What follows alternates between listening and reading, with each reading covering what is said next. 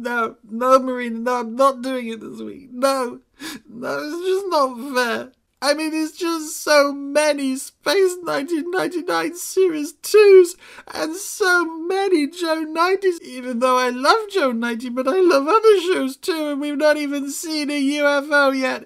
And I just know that if I press that button, it's gonna be another Torchy or something about a killer rock. No, you do it. You do it this week. No, you press the button and you see how you like getting another Torchy or...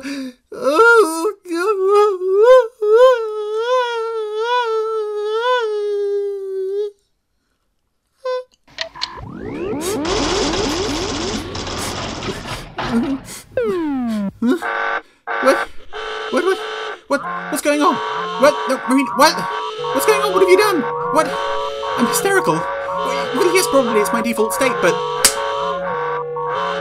No, still not quite there. One more. Yeah, that's got it. Right, thank you. Oh, sorry I was so rude to you just there. I don't know what happened. Right, what's going on, randomizer? What's all the noise about? Oh, well, this is all very interesting. Evidently, all that noise is what happens when the randomizer lands on part 2 of a 2-part story. Now, according to randomizer rules, that means we watch part 1 this week and part 2 next week. And which show does our first randomizer 2-parter hail from? Well, we need something pretty special to turn all this around, and I think we found just that. Here's Dick Spanner with part 1 of The Case of the Human Cannonball. The name's Spanner. Dick Spanner. Private investigator. Well, I'd been hoping for something a bit different, and the randomizer has certainly come through for us this time. Couldn't be more different, in fact. This is the very first episode of Dick Spanner. I should explain that I'm not watching... This was shown in 11 5-minute installments. I'm watching this in the 2-part compilation version that was later repeated on Channel 4. I couldn't put all of those individual episodes into the randomizer. That would be silly. And we don't want to be silly where Dick Spanner's concerned. It's not a silly show, as you probably know. It was time to hit the sack. The sharp stab of pain made me realize it was a dumb move. Now, there are several series that I've been... Oh, I just noticed a NASA probe from Terrorhawks in the background there. There's a lot of stuff like that in this show. Anyway, there's a few shows that I've been slightly hesitant to see come up in the randomizer. The Protectors, because I'm not sure the episodes are different enough to really to be able to give me much to say about them. Oh, this poor old lady. This poor old lady's been eaten by the octopus. Lavender Castle is another one that I'm not especially looking forward to covering because I've never seen any of them. I think it's the only show that I've never really sat down and watched episodes of. And then there's this. This dame was standing by the window toting a big piece of luggage. Now, I love this show, but it's very difficult to talk about it on audio because it is such a visual show, as you heard earlier during the hit the sack gag. Around the room, they came out on stalks. Or even that, with their eyes coming out on stalks. It's not going to translate to audio, so let's see what we can do with this anyway. She was a lonely chick in a big city. I took the case. I was back out on the street. I wondered what the hell she had in this thing. Oh, there's in the background again. There's another something from the MEV from Terrorhawks, I think, as well. The claw thingy. This is so different from what you would traditionally associate a Jerry Anderson show with. I'm not sure how many people listening to this are going to be familiar with Dick Spanner. If you don't know it, it would be an enormous help to me if you could turn this off, go and watch it, and then I would feel slightly more confident talking about something that is so not just extremely visual, and was still looking for my first lead. with so many little in-jokes and touches in the background, some of which you can watch these 100 times and still not notice. But difficult when you got 30 fingers. I've forgotten where I was going. I just keep getting distracted by what I'm seeing. A 10-gallon hat. I'm staring into the background looking for... There's a picture of an eagle on the wall there. The animation on this is... that was somebody trying to kill Dick with a bomb. Has just killed themselves somehow. The animation on this is obviously... spelt mob. It's been produced on a budget, but it is, for what it is extremely well done. It's very intricate. It's not going to win any awards for pacing or realism or anything, but I don't think that's what they're trying to do. It's just cramming as many jokes on the screen as you can possibly get on there. That was the grand. It was ticking like a cheap watch. I figured I had around 10 seconds before the Big Bang. I knew then it was going to be one of those nights. And that is where the original episode 1 ended, but we're pressing on into episode 2. And one of the things I kind of love about the cliffhangers on these, is the resolution at the start of the following episode. That's once. Looks and feels completely different to the cliffhanger that ended the previous episode. It really is like they stopped for a week and then picked it up sometime later. The shots just don't match at all in the recaps, but it's another... I was looking for a snitch by the name of Squealer. Oh, there's a... Sorry, I'm this guy who's just collapsed behind Dick, a robot behind Dick in the bar has just collapsed. I think it was a robot in Space Police who sabotaged the train. A weirdo in a corner was blowing his top. Oh, and Mr. T is in the background. There's a Mr. T action figure in the background of the bar. The guy had a face like 2 miles of broken road. I joined him. He was a rat and a fink, but I needed to know about Harry the Human Cannonball. Yeah, so as I was saying earlier, this series, not only in terms of the production, is it something unusual, something standout. Jumpin' Jehoshaphat. A banana. Well, you win some, you lose some. It is also something standout in terms of the Jerry Anderson shows and their sense of humour, because through the early Super Mario Nation shows we had this developing sense of humour, from fairly child-friendly humour in Supercar Fireball right through to Thunderbirds. Then Joe 90 kind of becomes self-aware on the bad humour front. Then the humour kind of drops off till sort of the second series of Space 1999, where it very rarely works, and then comes back full force in Terrorhawks. Another day for the big pair. And this feels very much like, if not a spiritual successor to Terrorhawks, then perhaps even something that takes place in the same anything can happen kind of universe. It's like the silliest things that can happen, the silliest things that would be far too silly to put in any other show. We'll just put them all in this. I knew I was drinking too much. Some guys get ulcers. With me, it's rust. It's so strange. What I also love is that there's no backstory for Dick at all. He is a robot, Things were starting to swing. and that's it. But I had an appointment. He lives in a parallel universe. Okay. Squealer was And also, something I love about Dick is that he asked him what the he word has was absolutely no skills whatsoever. He is not only is he not qualified for this job at all of being a private investigator, he's a robot, to admire the way he bounced around. and his only ability as a robot seems to be being able to move. But this time He the can't Squealer do got anything else. It's another dead it's end. quite spectacular. Someone had tipped off the cops. I figured it was time to blow the scene. However, he is an extremely endearing character, and When I came back to the office, I struggle obviously... From the 10th precinct. Oh, here's Lieutenant O'Grady. He's another... A dead Mexican. The guy under the cover was an undercover. What am I looking at? It's a Pac-Man I needed to ghost do some fast with talk. a... But O'Grady wouldn't listen. This isn't He said he working. was looking at me for murder alone. I can't talk about this show. I told him I didn't know any Juans, but he wouldn't buy it. Oh, I'm going to have to try anyway. Yeah, so... I got the picture. I was being framed. If you haven't seen this show, obviously you can hear from the audios, from this audio, if you're at all familiar with Gerry Anderson work, you've seen Thunderbirds, you know that the voice of Dick Spanner here is being played by Shane Rimmer.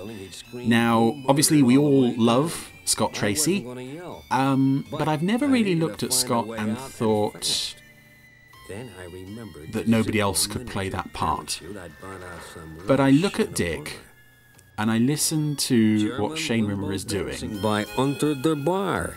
Jump on Jehoshaphat. How many times can you be wrong? And I can't imagine any other familiar voice actor from the Gerry Anderson universe, with the possible exception of David Healy, being able to do as good a job with this character as Shane did. It's just something about the look of the character. The citizen I landed on went by the name of Luigi. The fact that he has such bad luck. The fact that he is so useless. But Shane brings this sort of slightly heroic and yet very cynical edge to this strange character with a massive chin. That's not me, by the way. This is a one-eyed man who has just been squashed by Dick. His arm was all busted to hell. His arm has fallen off and he was reinflating himself with a bicycle pump. Welcome to the world of Dick Spanner. This is normal. It was a basement apartment on the mean side of the wrong side of the track. I was lying about as low as I could get. Lots of photos from the production team, including, I recognise, Mr. Terry Adlam's photo on the wall there. Her name was May East. Oh, there's May East. When she moved, it was like watching a sack full of bowling balls. Another of our recurring characters who is just weird. She slightly reminds me of Janice from the Muppets in the fact that she has these huge lips. But with Janice, you can see her eyes. A lube job. May doesn't seem to have any eyes. She's just covered with hair. May was a sweet kid. She said I could come down and see her anytime. Also, she has the engine was starting to rev. It was time to make tracks. A dress that's now spinning around like a propeller. He was one of Mendoza's goons and looked ready to cut me up good. I'm wondering with this show, and I suppose I probably should have done my research before this. Was this written with the visual gags in mind? Or were they fitting visual gags to what they already had in the script? Or was it a bit of both? Where the hell had he gone? Then I have to believe there was some degree of communication between whoever was writing the script and the people who were actually making the program. My guess was he'd make a move pretty soon. And of course, that person writing the show is none other than Mr. Tony Barwick, taking his insanity to new heights, even beyond that of the It Star birth scene and various other mad bits in Terrorhawks. And somebody getting murdered in a drain. I was in trouble. Big trouble. Now we've, by this point, I think we're into like the... Was that the police cruiser from Space Police that's just gone past? Why is there a goldfish in the ball outside the police... What is going on? He was trying to nail me to a bum rap. Oh, where was I? Head on me with the dead bodies. What was I talking about? They wouldn't stand up in court. Oh, right, yes. As we were saying, Tony Barwick wrote these, as if we didn't know. But all of this comes from the idea... But O'Grady wasn't buying. Of Terry Adlam's. Terry was a special effects assistant on Terrorhawks. Also wrote Dyslexia Rules KO. Okay. I figured O'Grady would Terry also wrote for the audio series of Terrorhawks a few years ago. And Terry is... Things were quiet. If you've listened to his Terrorhawks episodes, he is quite mad in the most wonderful way. And On a back street off Main Street. his idea matched with Tony Barwick's writing, it is just like, I don't know, it's a wonderful fountain of creativity that these two mad senses of humour can produce. Mr. Spanner. And top marks to Jerry Anderson for really getting behind this, getting behind such a strange concept, but also something that was so out of the ordinary for him, and something that's so out of the ordinary for anybody anyway. And about all the dead Mexicans. It was the bill. Consultancy fee, $250. Payable immediately. Or I'll send the boys round for your kneecaps, it says on the bottom of the letter there. And a dog to go with it. I'm I needed a sure there are people out there listening to this podcast who are a bit selective in terms of what Anderson shows they like and watch. I'm into everything, with one or two exceptions, obviously Torchy and, as I said, Lavender Castle I haven't seen. If you're the sort of person who only likes the live action stuff or only likes the Super Mario Nation stuff, and there are other Jerry Anderson series you haven't seen, I think you really need to give this a look. I can't remember if the 5-minute versions are still on YouTube or not. It's possible that 5 minutes is all you're going to need to decide whether you like this show or not. But I think it's just such a superb concept, brought to life in such a strange way. I mean, there is an octopus strapped to a spinning wheel in the background of the bar. He doesn't need to be there. Doesn't serve any relevance to the plot. But they're doing it anyway. Some dumb jerk was still on the wheel. I figured I'd try roulette. That was it. That was the only reason that guy was there. Was for that joke. And this went out on... The croupier said to place my bet. Jumpin' Jehoshaphat. It was wholemeal. I put it all on 13 black. Well, easy come, easy go. As with Terrorhawks and 2 for the Price of 1 and It Star, I'm coming back to the idea that somebody had to sign off on this. Terry Adlam had to suggest this, Jerry Anderson had to agree with it, Tony Barwick had to... Well, I know Tony Barwick wouldn't have had to delve too deep into his imagination to come up with all this. But then they had to convince Channel 4 to actually show it. I'd been hit. I'd heard a shooting. That's just boggling. For those of you who don't know, it was shown on, I think it was a Sunday show that Channel 4 were running called Network 7, hosted by Janet Street Porter. And by all accounts, this was the highlight of the show. People would tune in just to see this, which was probably why it was repeated in a compilation version sometime later. It kind of fits with the early Channel 4 sort of experimental, pushing the boundaries of what they could do, which they've kind of lost a bit over the years, I think. East Department on the wrong side of the east side. Yeah, this is the... Am I right in thinking this is the only Jerry Anderson show that's gone out on Channel 4? Otherwise it was ITV and repeats on the BBC, Sky and Channel 5. The Big Top. Sure, a circus. Harry the Human Cannonball. See, here's another shot. Mae East, who is currently making a fuss of Dick, has got a hammer, screwdrivers, a machine gun, what looks like a chainsaw, hanging on the wall of her boudoir. There it was. What does she do? Circus in town. It's crazy. Why in tarnation would anybody shave a dog? If you're wondering what exactly has happened so far,